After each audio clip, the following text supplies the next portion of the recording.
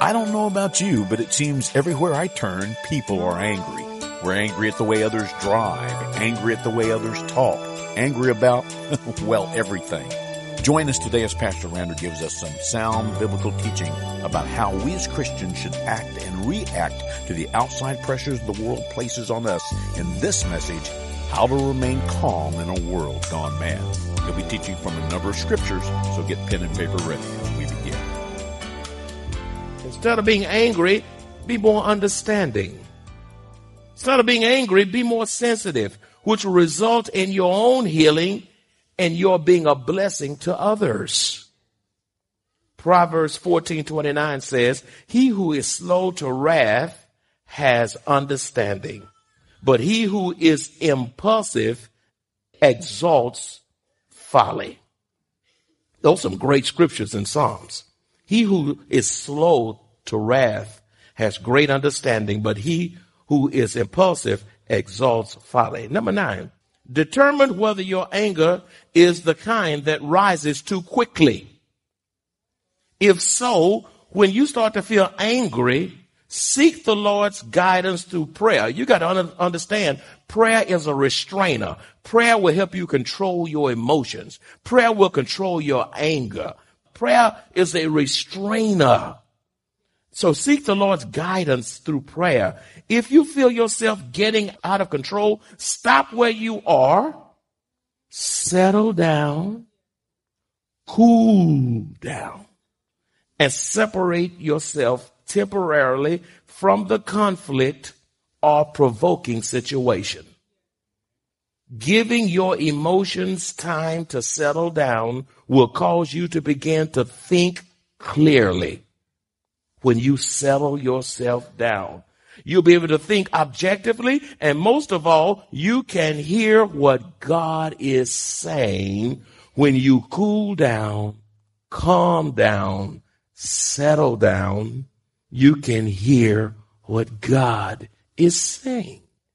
God wants to speak if you would just let him speak. Here's a scripture. If you just think you can't hold yourself, let me give you another scripture to calm you down. This is a pretty good one. Proverbs 29:11 says, a fool vents all his feelings, but a wise man holds them back. Ooh. I mean, I just gotta go off. I gotta get off my chest. You don't understand. I can't hold it. And there are a lot of fools even in the church. A fool vents all his feelings. I mean, you just go off. Everybody know you mad. Everybody know you out of control. They know you've lost it. Don't be a fool. A fool vents all his feelings or her feelings, but a wise man or woman holds them back. You have power under control. Number 10, seek to decrease the amount of time you will allow yourself to remain angry. You know, some of y'all been angry far too long. 3 years over something that hurts you or wrongs you. Remember, the sooner you get over it and move on, the better off you will be. So seek to decrease the amount of time you allow yourself to remain angry.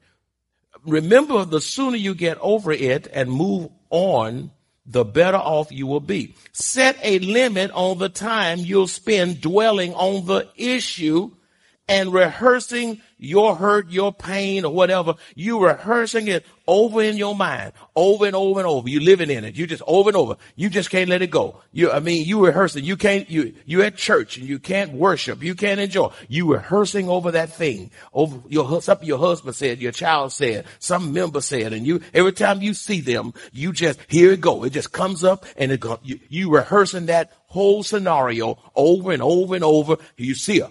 Here it comes over and over and over. And you turn it. It's controlling you. It's ruling you. It's dominating you. It's destroying you. Destroying you. You must set limits on it, focusing on it, and dwelling on it too long will lead to your own detriment. You destroy yourself.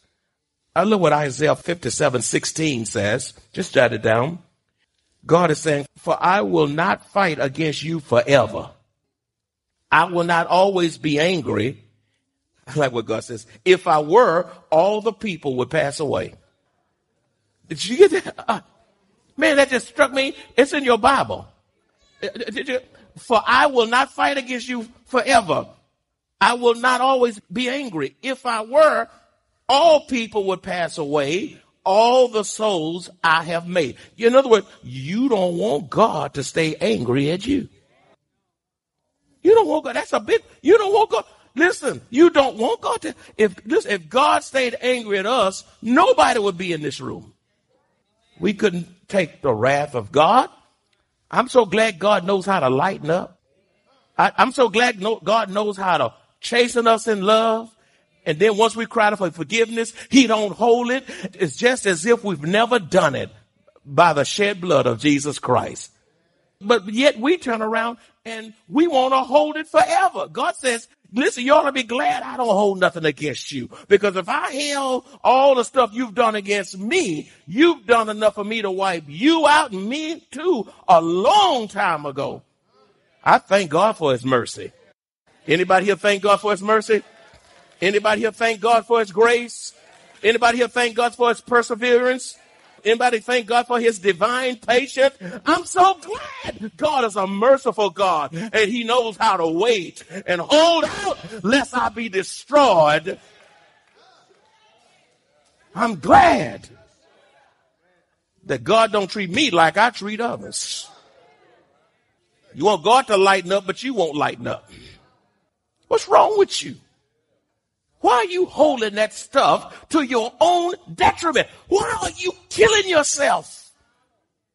Why are you committing self-inflicted wounds? Oh, God. Number 11. Can y'all take some more? Let's go. I'm going to finish this baby today. Number 11. Ask God to give you wisdom to deal with issues in your home without exploding. How many of you got issues in your house? If you ain't got an issue, excuse the English, you lying. You got issues. Yeah. Ask God to give you wisdom to deal with issues without exploding. Show your children how to handle issues. They learn from what they see you do. You say, I don't have any issues. Let's just see. Let me check out. Let me just put you a little, let's give you an evaluation right now. Let's see if you pass this test. You said you know issue folk out there. Dirty dishes left in the sink. Frustration over an unclean house. Leaving empty containers in the refrigerator. Who left the twist tie off the bread? You don't have issues, huh? Okay, you need to repent. Not cleaning the table after eating. Not wiping the counter after a spill. Where is the remote? And you don't have issues? May I continue? Thanks for giving me permission. Borrowing and not returning. Borrowing without permission. Insensitivity, ingratitude, rudeness, selfishness, disrespect, embarrassment, inability to follow through. One spouse is ready to go while the other spouse is habitually late. You don't have an issue? Or why is there one sheet of toilet paper left on the road? Now that's an issue. Don't tell me you don't have issues.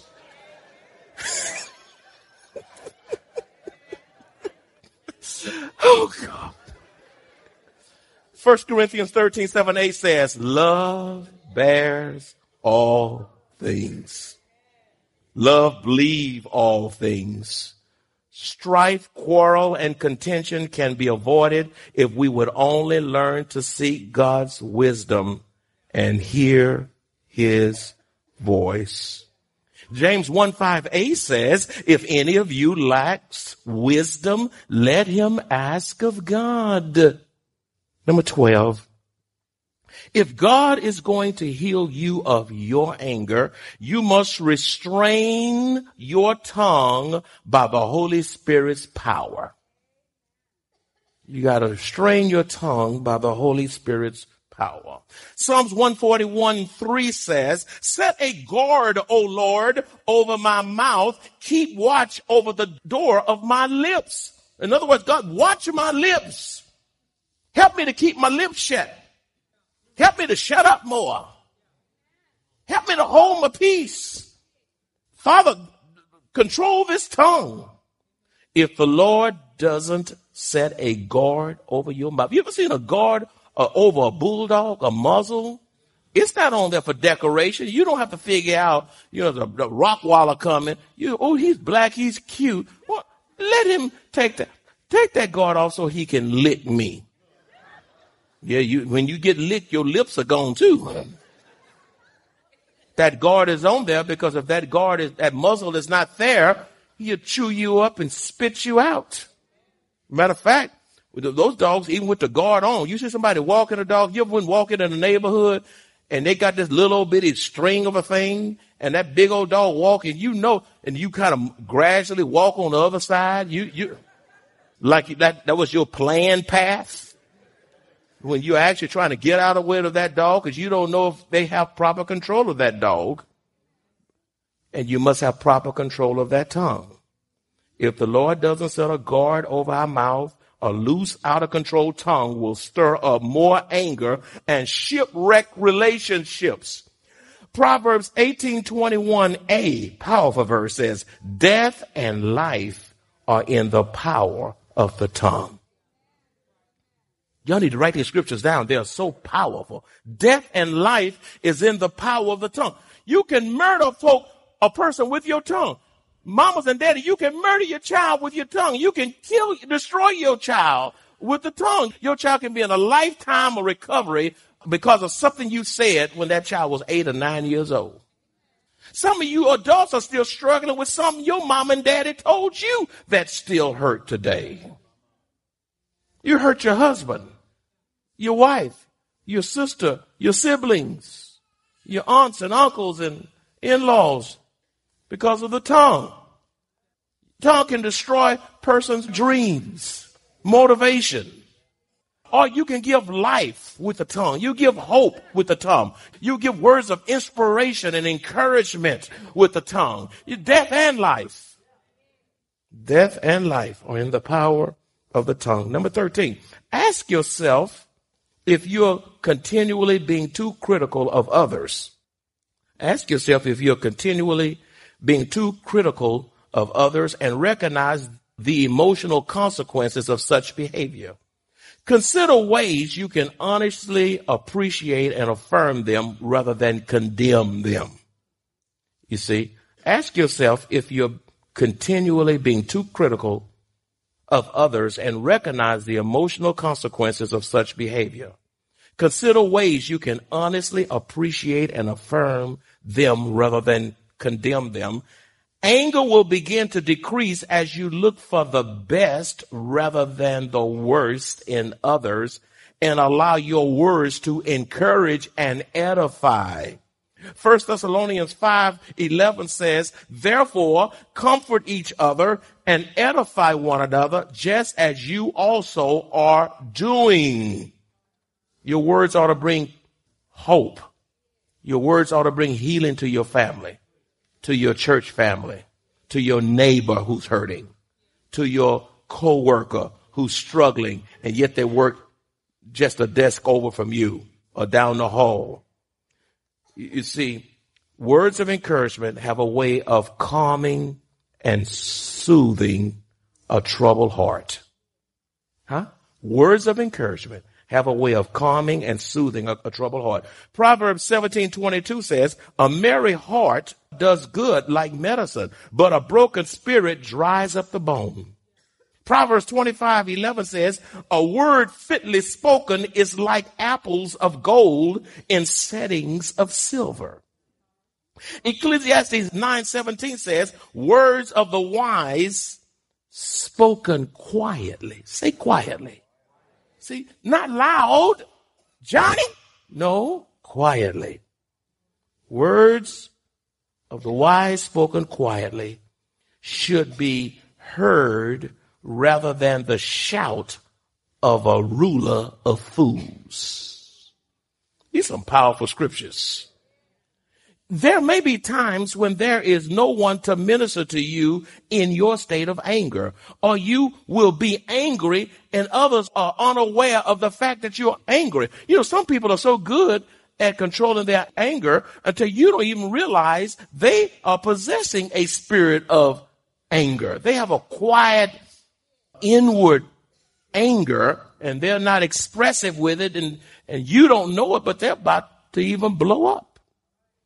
These are times when you need to sit in God's presence and allow him to encourage you from the scripture.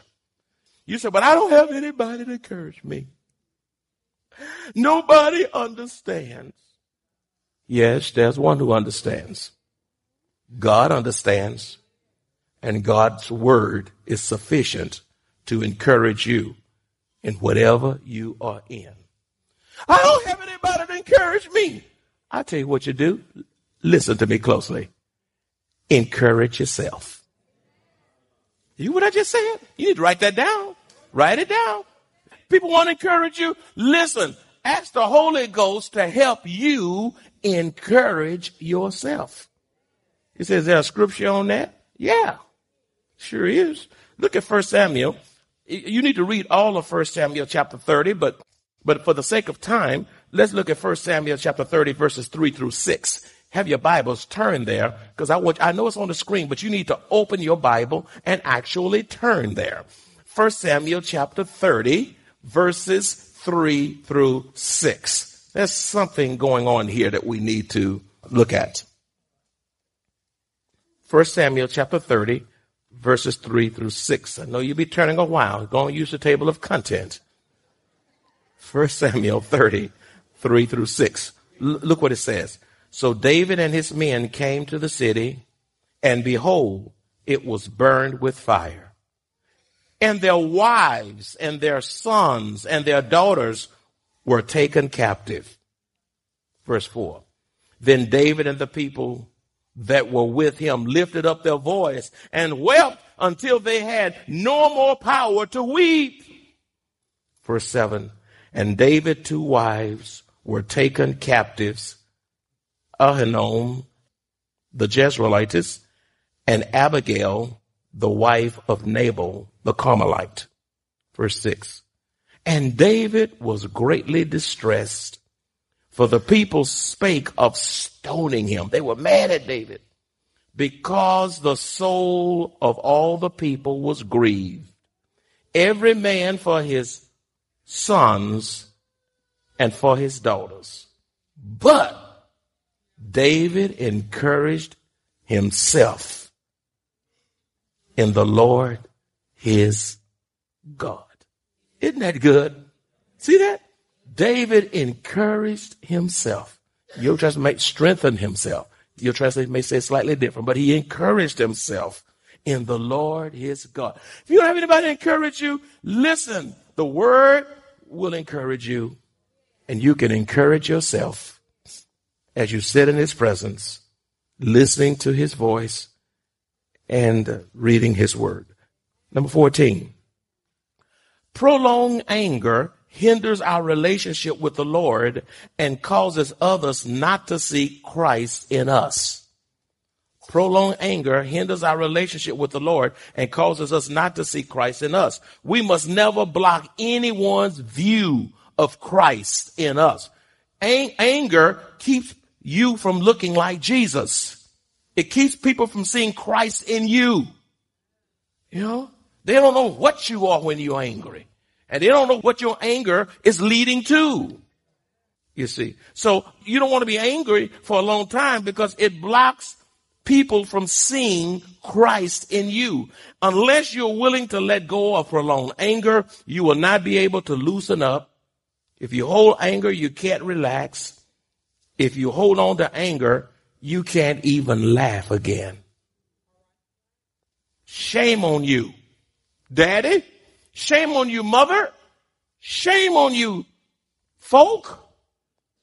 If your family is in bondage to fear, oppression, and depression because of your wrath, your fury, your rage, your family is in bondage because of your verbal abuse and even physical aggression. You may not hit a person, but you take something and throw it across the wall, hit the wall, throw it across toward the wall and bust a hole in the wall. You didn't hit your wife, but you burst a hole in the sheetrock. God ultimately holds you responsible for creating an environment that is conducive for relaxation in a world filled with tension. God holds you responsible for edification in your home in a world full of tearing down. God holds you, parents, responsible for encouragement in a world filled with criticism. God holds us responsible for love in a world filled with hate. God holds you responsible, husbands and wives, for respectful dialogue in a world filled with rude chatter. And even laughter in your home in a world filled with doom and gloom. What's in your home? Is it rude chatter? Fussing and fighting and screaming? Or is it a place of love, encouragement, and gentleness? Last but not the least, number 15. You cannot be healed of your anger until you totally forgive. Did y'all hear what I just said? You, say me, cannot be healed of your anger until you totally, say totally. Say it one more time. Say it one more time. Totally what? Forgive. Ephesians 4:32 says, and be kind to one another, tenderhearted, forgiving one another, just as God in Christ forgave you. In other words, God is saying, I just want you to do for others what I did for you. Why do you want me to do it for you, but you can't do it for others? Why do you want me to forgive you, but you can't forgive those who've hurt you deeply, pained you deeply, scarred you deeply? When are you going to let go? Forgiveness is difficult, especially in unjust situations. I know that. But when we accept forgiveness and learn to forgive others, we are freed from the hurts, frustrations, and pains of the past. Total forgiveness helps us to let go of bitterness. It is the most crucial step in being healed of anger. Remember, the cross is the greatest expression of forgiveness. The cross is the greatest expression of forgiveness. As Jesus was on that cross, never said a wrong word, never done a wrong deed, a perfect sinful life. And he came and he was brutally beaten, lied on, falsely tried, scourged, hit in the face, brutalized. You're talking about terrorism. Jesus experienced the height of terrorism. And as he hung up there with his hands pierced and his feet pierced and that crown of thorns around his head, and the first words, he didn't say, God, strike my enemies with lightning. He didn't say, open up the earth and swallow them up. He said, Father, forgive them, for they know not what they do. Father, forgive them, for they know not what they do. I close with this. Beloved, at this very moment, I want you to look at me and I want you to listen closely. At this very moment, you can choose to live in a spirit of anger and remain in a state of depression, bitterness, misery, tension, bondage, or oppression. You can choose to do that. I want to be angry and I'm going to be angry. Well, go on and kill yourself. If that's what you want to do, self-destruct. You don't want to be a blessing to your children, go on self-destruct. If you don't want to be a blessing to if you don't want to live long enough to see your great-grands, just stay angry and you won't live long enough to see them. If that's your choice, that's your choice. Or you can choose to forgive and live in freedom, to live in rest, to live in joy, to live in peace, but most of all, live in deliverance.